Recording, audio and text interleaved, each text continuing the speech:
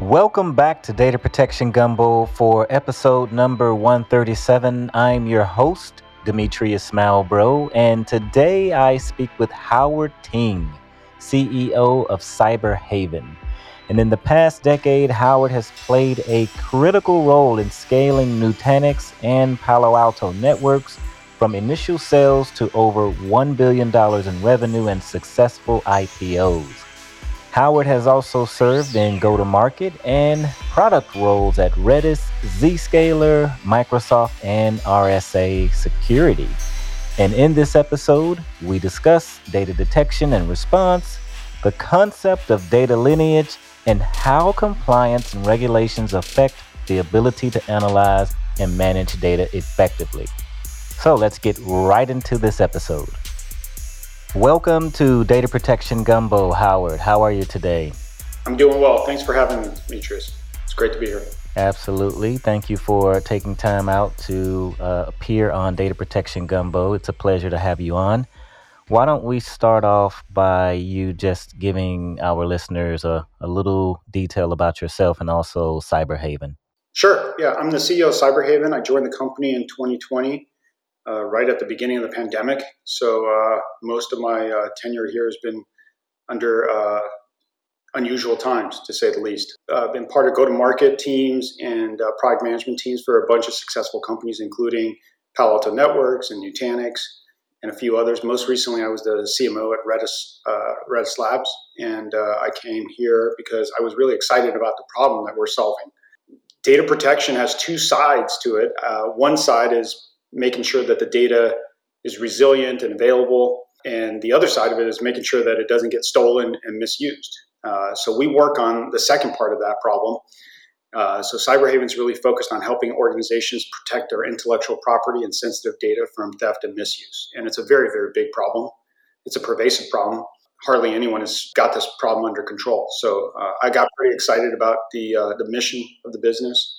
And that's why I joined. Okay, I love it. Seems like we already have our podcast episode name. There's two sides of data protection. So why don't you also tell us a little bit about something that's called DDR, data detection and response? Do you have, what's your view of data detection and response?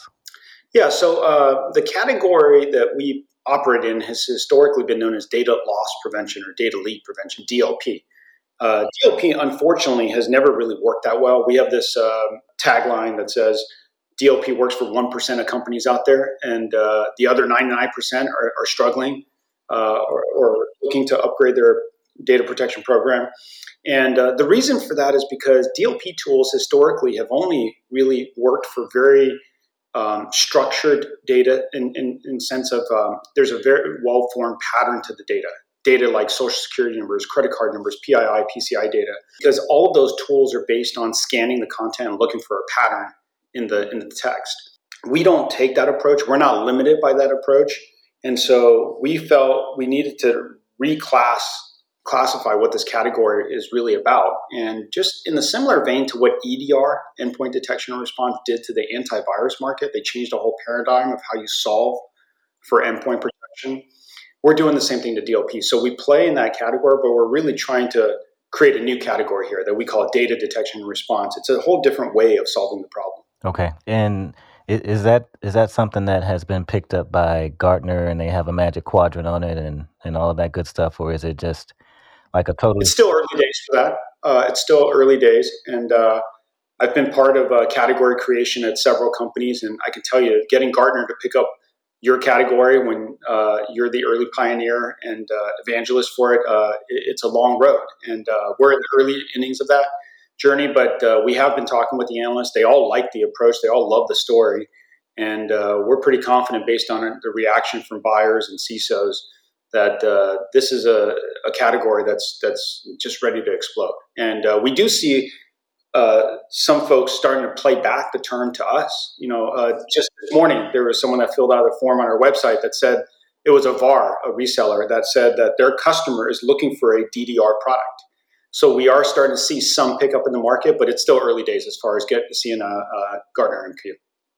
I guess one question for you would also be, what do you think are some of the most important things when it comes to, let's say, classifying data And, number one, making sure that you're able to find all of that data that's out and about, whether it's on premises or whether it's in the cloud. Do you also see any challenges with being able to do that in an automated fashion? Yeah, it's classification is really the Achilles heel of data protection. If you can't classify data accurately and consistently, then you have no chance of protecting it. And so our view of classification is that we need to look beyond content. Historically, all of the classification technologies have been based on content inspection, right? Really looking for patterns in text, like I mentioned earlier. If we can expand how we classify by looking not only at content, but also context, I think we can do a much more accurate job of classifying sensitive data, and we can be much more comprehensive about the sensitive data that we can classify.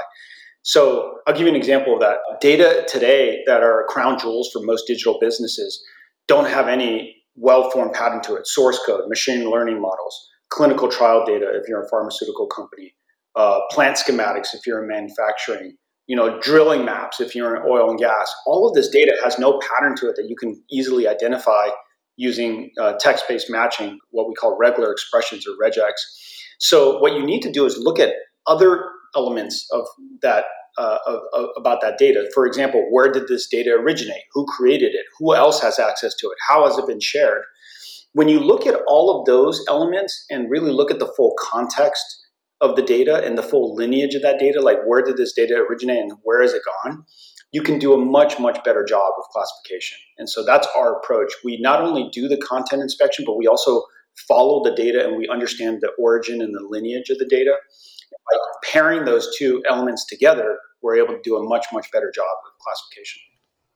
Got it. And I bet this was sort of difficult when you guys were building this out in the architecture on the back end, that there has to be some microservices running and, some Kubernetes and maybe some Docker and all of that. How challenging was it to build a solution like this? Very challenging, because if you think about the tech stack that Cyberhaven's built on, all of these technologies have really matured in the last 5 years. You couldn't build a product by Cyberhaven. You couldn't solve the problem the way that Cyberhaven is solving it 5 years ago. So some of the elements of the tech stack that we use are, we use like Kafka for streaming in all the events from the endpoints that we're monitoring, like millions and tens of millions of events. We use a graph engine to combine these events or stitch them together into what we call data flow, so we can see how the data is moving from person to person and app to app. And then we have to do real-time analysis on a very large data set. So we use an OLAP, online, large-scale analytical database.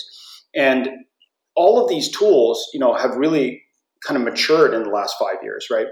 And so the underlying technologies have played a critical role in us enabling us to solve the problem this way.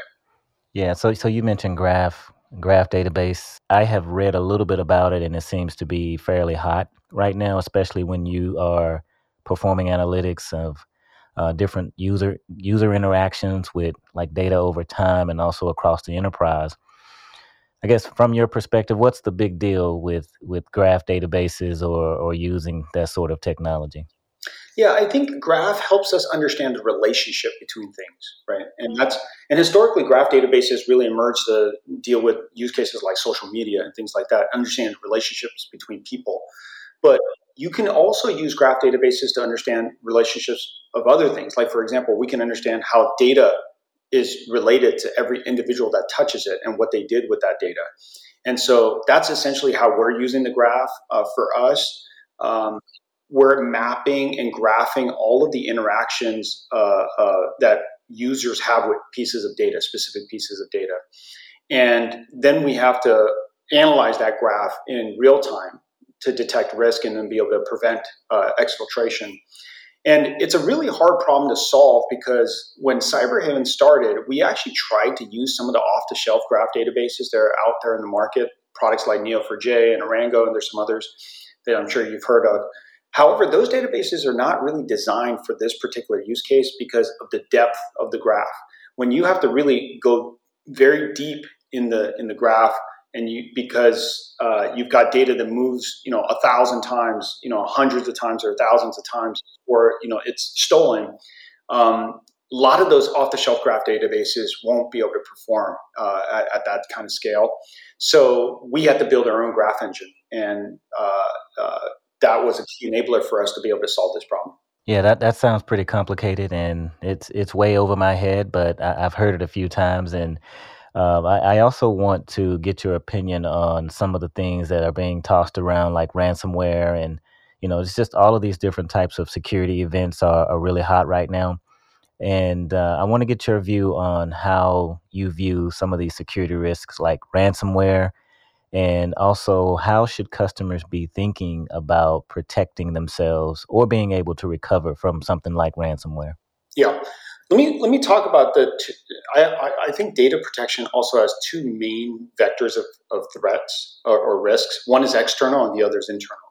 Ransomware is mostly an external threat, right? You have foreign nationals or hacker gangs that are basically coming after organizations to try to extort them to pay ransoms.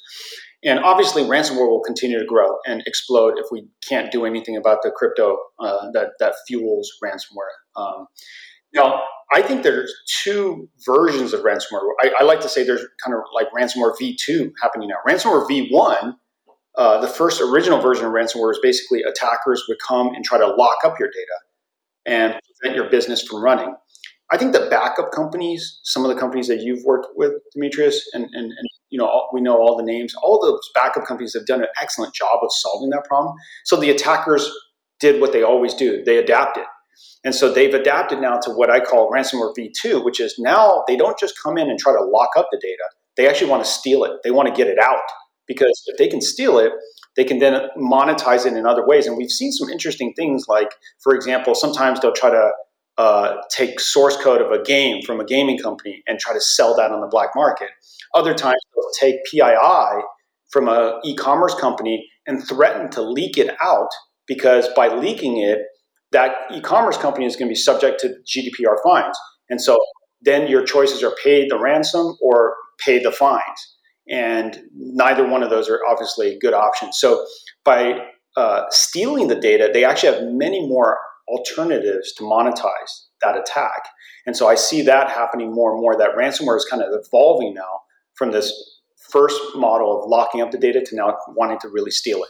Got it. And you mentioned compliance and GDPR, there's CCPA, there's so many alphabets when it comes to regulations. But maybe let's dive into a little bit about compliance and regulations. And I want to know what your view or your opinion is around how effective should an organization protect against some of these different types of events that are out there, like ransomware, like the external and maybe the internal as well. And what are some of the things that you feel that enterprises or companies should do in order to make sure that they are compliant when it comes to just making sure that data is safe? Yeah. See, I actually think, Demetrius, that the compliance mandates right now are just scratching the surface of what organizations need to do. It really governs a specific type of data, the data that is about users and individuals that can be used to identify them. And I think that's just a sliver of the data that needs to be protected, right? Because when you think about most digital businesses today, it's all of their IP is in data, essentially, right?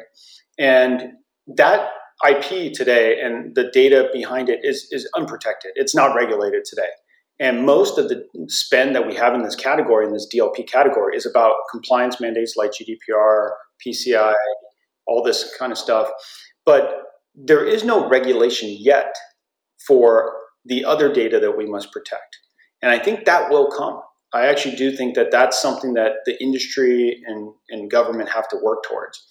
And when you look at the types of threats that I mentioned earlier, we haven't even talked about the internal threats. There's all kinds of research out recently about because of the Great Resignation and all the movement of employees, we're at a much heightened level of insider risk threats. And there's no question about that. You and I, Demetrius, have worked in a bunch of companies, and we all know people that we work with that come from their prior companies, and they bring data with them that their former employees don't want to have. Yeah. Right. I've been part of companies where there were lawsuits related to that data. So we know this is a pervasive problem. When people change jobs, there's oftentimes data leakage and data risk. And that today is essentially a problem that's unsolved, and it's a massive problem. I saw a survey last week that said something like, 37% of employees are admitting to stealing data when they change jobs. But then I thought, well, that just means that the other 63% are not willing to admit it because everyone is taking data. Right. Honestly, we know that. And so it's a big problem. And I think that insider risk threat is only growing as more and more people change jobs. The ephemeral nature of work, I think you and I are probably a little bit older generation when, people would work at a company 4 or 5 years. That was considered long tenure. These days, long tenure is like 2 years. There's just much more movement now. And as more movement of people between companies occurs, there's a lot more data that's moving between these companies. And that's a big problem that we need to get our arms around. Got it. Yeah, all of that makes a lot of sense, and I love that you mentioned the internal threats. So you're dealing with just insider threats like employees, disgruntled employees that just happen to take some data that they shouldn't. Maybe they know it, maybe they don't know it, but you have to be able to account for that, and you also need a system where you can have that set up to automatically detect if an anomalous event has happened within your walls, and let's say they downloaded too many files or something out of the ordinary that doesn't normally happen. There has to be a way to flag and alert that. How important do you think AI, artificial intelligence, and machine learning will be just in the near future? I know long term, it's supposed to take over the world like robots, but just from a short window, so 2022, 2023. What's your view on AI and ML and the importance of it, especially within our industry of data protection and storage and backup and recovery? I think it can play a huge role, but the limitation for most models, AI ML models, is the training data. Unless you have a massive data set to train your model with, the accuracy and efficacy of these models is going to be pretty limited. So I think it can play a very big role. Like I'll give you one example of a problem that we're looking to solve. We want to see because we're a company that follows the lineage or the journey of data, we want to see, for instance, when data, sensitive data from certain places goes to new places that it's never gone to before, and it goes there by certain users that may indicate some sort of anomalous behavior. Now, in order to make that model really accurate, you have to train that model with a lot of data. And a relatively small and young company like Cyberhaven, we don't have that massive training data set. So we are looking to deploy more AI and ML into our detection capabilities. But I do think that the largest companies have a discrete advantage here because they just have a much bigger platform of data to work with. So I do think that you'll start to see some pretty significant breakthroughs in more AI ML based detection in 23 and beyond. But I think for this year, I think it's still fairly limited to the number of companies that can execute on something like that. Okay. Yeah, it makes a lot of sense. And I also had another question for you. You mentioned data lineage a few times now. What does an example lineage of data looks like? Like since the data was created, and some of the stages that it go through, and when it actually gets laid to rest or sent to cold storage, and no one touches it again or tries to recover it or restore from it. How does that data lineage look? Just give us an example, if you don't mind. Yeah, I'll give you one example that we always use in a lot of our demos and presentations. Let's say you're doing annual compensation review in your HR department. So the compensation and benefits manager goes to Workday or whatever HRMS you're using. They export all the salaries for the users.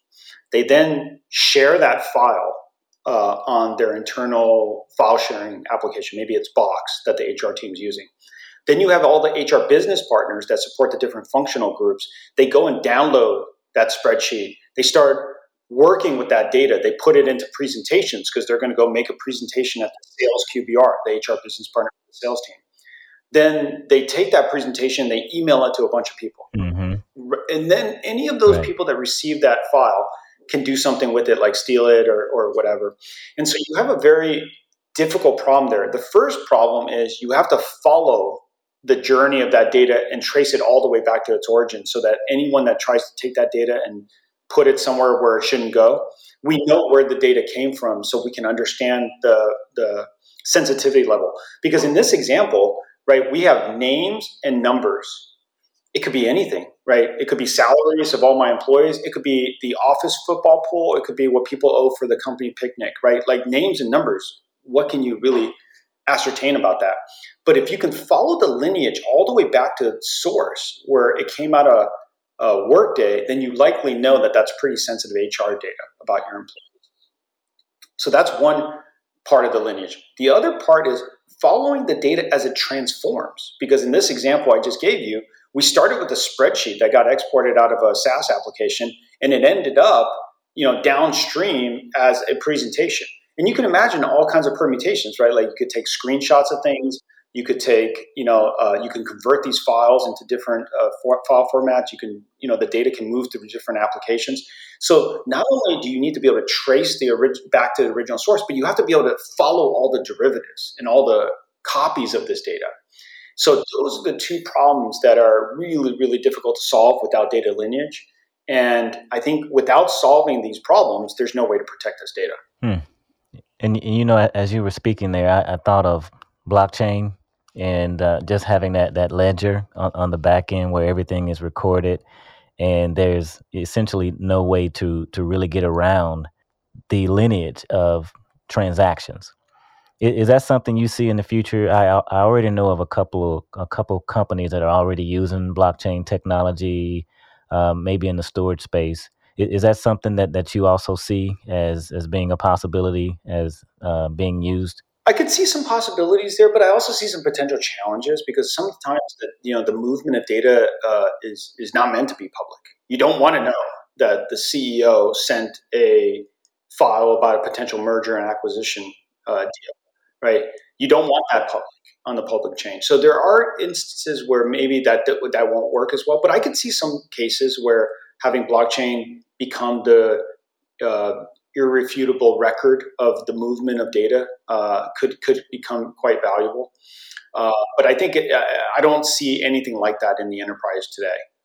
We're probably really on the bleeding edge of something like that. Got it. And for all of the CISOs out there, and maybe some CIOs as well, what does that conversation look like if you are trying to get across the message that data detection and response is like really needed within an organization? How does that conversation look? Does it start off with just around maybe classifying the data, or does it start off around making sure that do you really know the lineage of your data, and where has that data been?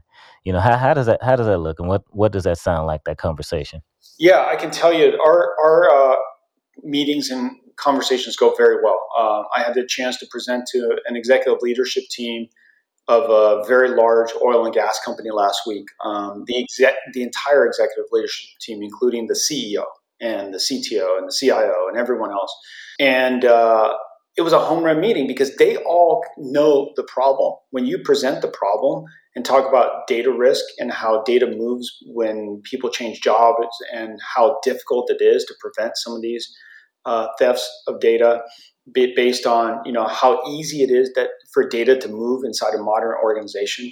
Like, think about if you just rewind 10, 15 years. If you were a really determined insider and you wanted to steal data, and let's assume for a minute your company had some basic controls in place, it would take a lot of effort to be able to get out a large volume of data, right? Like, you'd have to, encrypt it somehow. You'd want to move it to a USB drive. Maybe the USBs are locked down, so you'd have to try to find a way that you could get on a machine where the USB wasn't locked down. There's all kinds of things that you'd have a hoop that you would have to jump through. Today, if you wanted to steal data, I would just share it on a personal version of Box or a Google Drive, And most organizations can't tell the difference between corporate and personal usage of these cloud sharing applications. There's so much sharing and sprawl that happens today. There's no way that any organization would be able to pick through all of that activity to determine when something bad is really happening. And so I really think that the urgency of the problem is very, very, a very easy story to tell. The urgency has to do with the heightened nature of data risk with external and insider threats. It has to do with the ways that work is changing, how people work together, how they share data, how they work with people, and what people they work with. That's changed a lot. But the final piece of this picture is, I touched on earlier, the technologies that we have at our disposal to solve this problem have also greatly matured. So if you're still trying to solve today's problem with 15-year-old technology, that's when you're really in trouble. You really have to try to bring the modern techniques and modern approaches of big data analytics and graphing and some of the things that we talked about. If you bring those technologies to bear on this problem, then you have a fighting chance. Got it. And maybe one or two more questions before we wrap up, but it also makes me think about just an external auditor or some type of investigation that's happening. Is that also something that DD&R kind of helps bring to the forefront and makes those types of events a lot easier? Absolutely. In the first iteration of our go-to-market, we were selling mostly for that type of use case, forensics and investigations. And one of the first things that I did when I joined the company was really pivot us directly into selling against the DLP budget, because that's a budgeted line item that most organizations would have, especially larger organizations. And also a lot of younger organizations want to deploy some sort of DLP product, but they just can't use the existing products out there because of its limitations, as we talked about. So I think the market is massive here. The DLP market is probably like $3 billion, but all of it is with old technologies for a compliance use case. If we add all of the use cases around IP protection, I think the market's $30 billion. I think it's at least 10x the size of where it is today. So I think we have an opportunity to really enlarge the market. And I think DDR, we're just barely getting started here. And I really see that this is a category that will be a huge part of the overall data protection mix as we look forward. Okay. And you also mentioned the Great Resignation. What advice do you have maybe for a senior in college and they are looking to get out into the world of data protection and storage and backup and the fun side of things that where you and I play? What advice would you give for them right before they graduate as far as getting into this industry and also maybe looking for an open position? I think the first thing I would advise is just find the right company, find the right young company that's got an interesting approach or technology, because those companies, if you join the right one, can make a career. Especially if you get in early, the trajectory of your career growth can be astronomical if you join the right company. So I would look for interesting approaches to these big problems that we've been talking about. And if you get on board with one of those companies in any kind of role, you have a great chance to have an excellent career, because if you join the right company, the job and the scope of the job will change dramatically over time, because these companies that are fast growing, they need to promote from within. They need to grow their executive ranks and their leadership bench from within, and creates tons of opportunities for young professionals. So I would say, join a young company before it's hit that unicorn status, right? Really try to get in early. Got it. And also a book recommendation. What are you reading nowadays? Is that one book that you could possibly say that it's changed the way that you look at business or the way you look at life? The book I'm reading right now is it kind of harkens back to my roots a little bit in marketing and storytelling. It's called Words Like Loaded Pistols. And it's a really interesting study about rhetoric, how we use words to convince people and shape perception. And it goes all the way back to Aristotle and talks about, modern day leaders like Obama. And it's a really interesting book. It's a very dense read, so it's not like pleasure beach reading. But that's the book that I'm into right now, and it's been fascinating to really like study how rhetoric has evolved over the years. Well, awesome. I'll have to check that out. And is there any social media that you would like to share? Maybe follow you on Twitter or LinkedIn?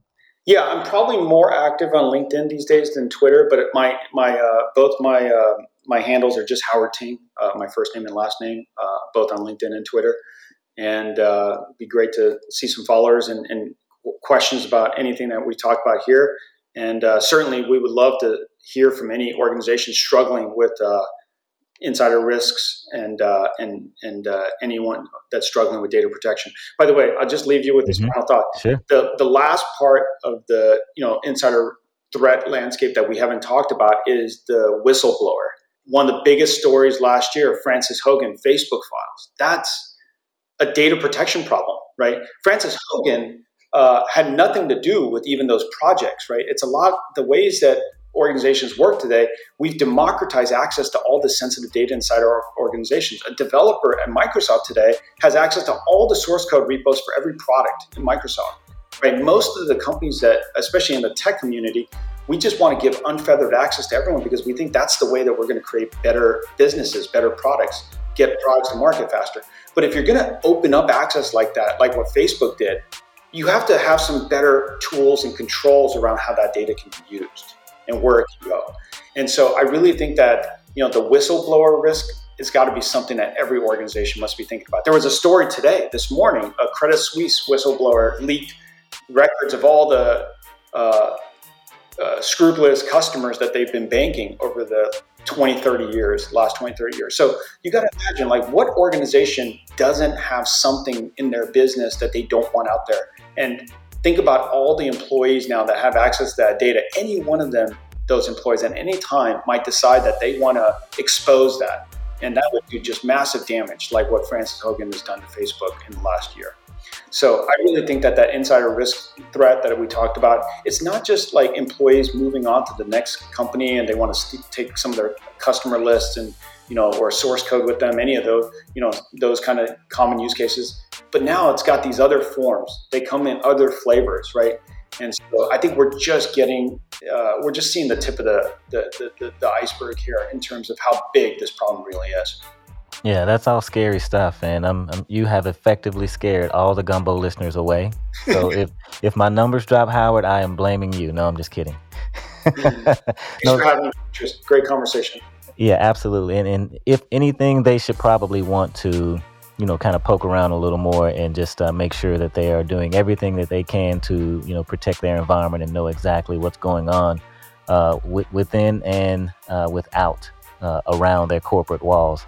So, Howard, it's definitely been a pleasure to have you on, and thank you for being on the show. Thank you. Thank you for listening to Data Protection Gumbo. Please follow us on Twitter at DPG Podcast and join our Backup and Recovery Professionals LinkedIn group. Just search Backup and Recovery Professionals on LinkedIn and you will find the group. And until next time, Gumbo listeners, have a fantastic week.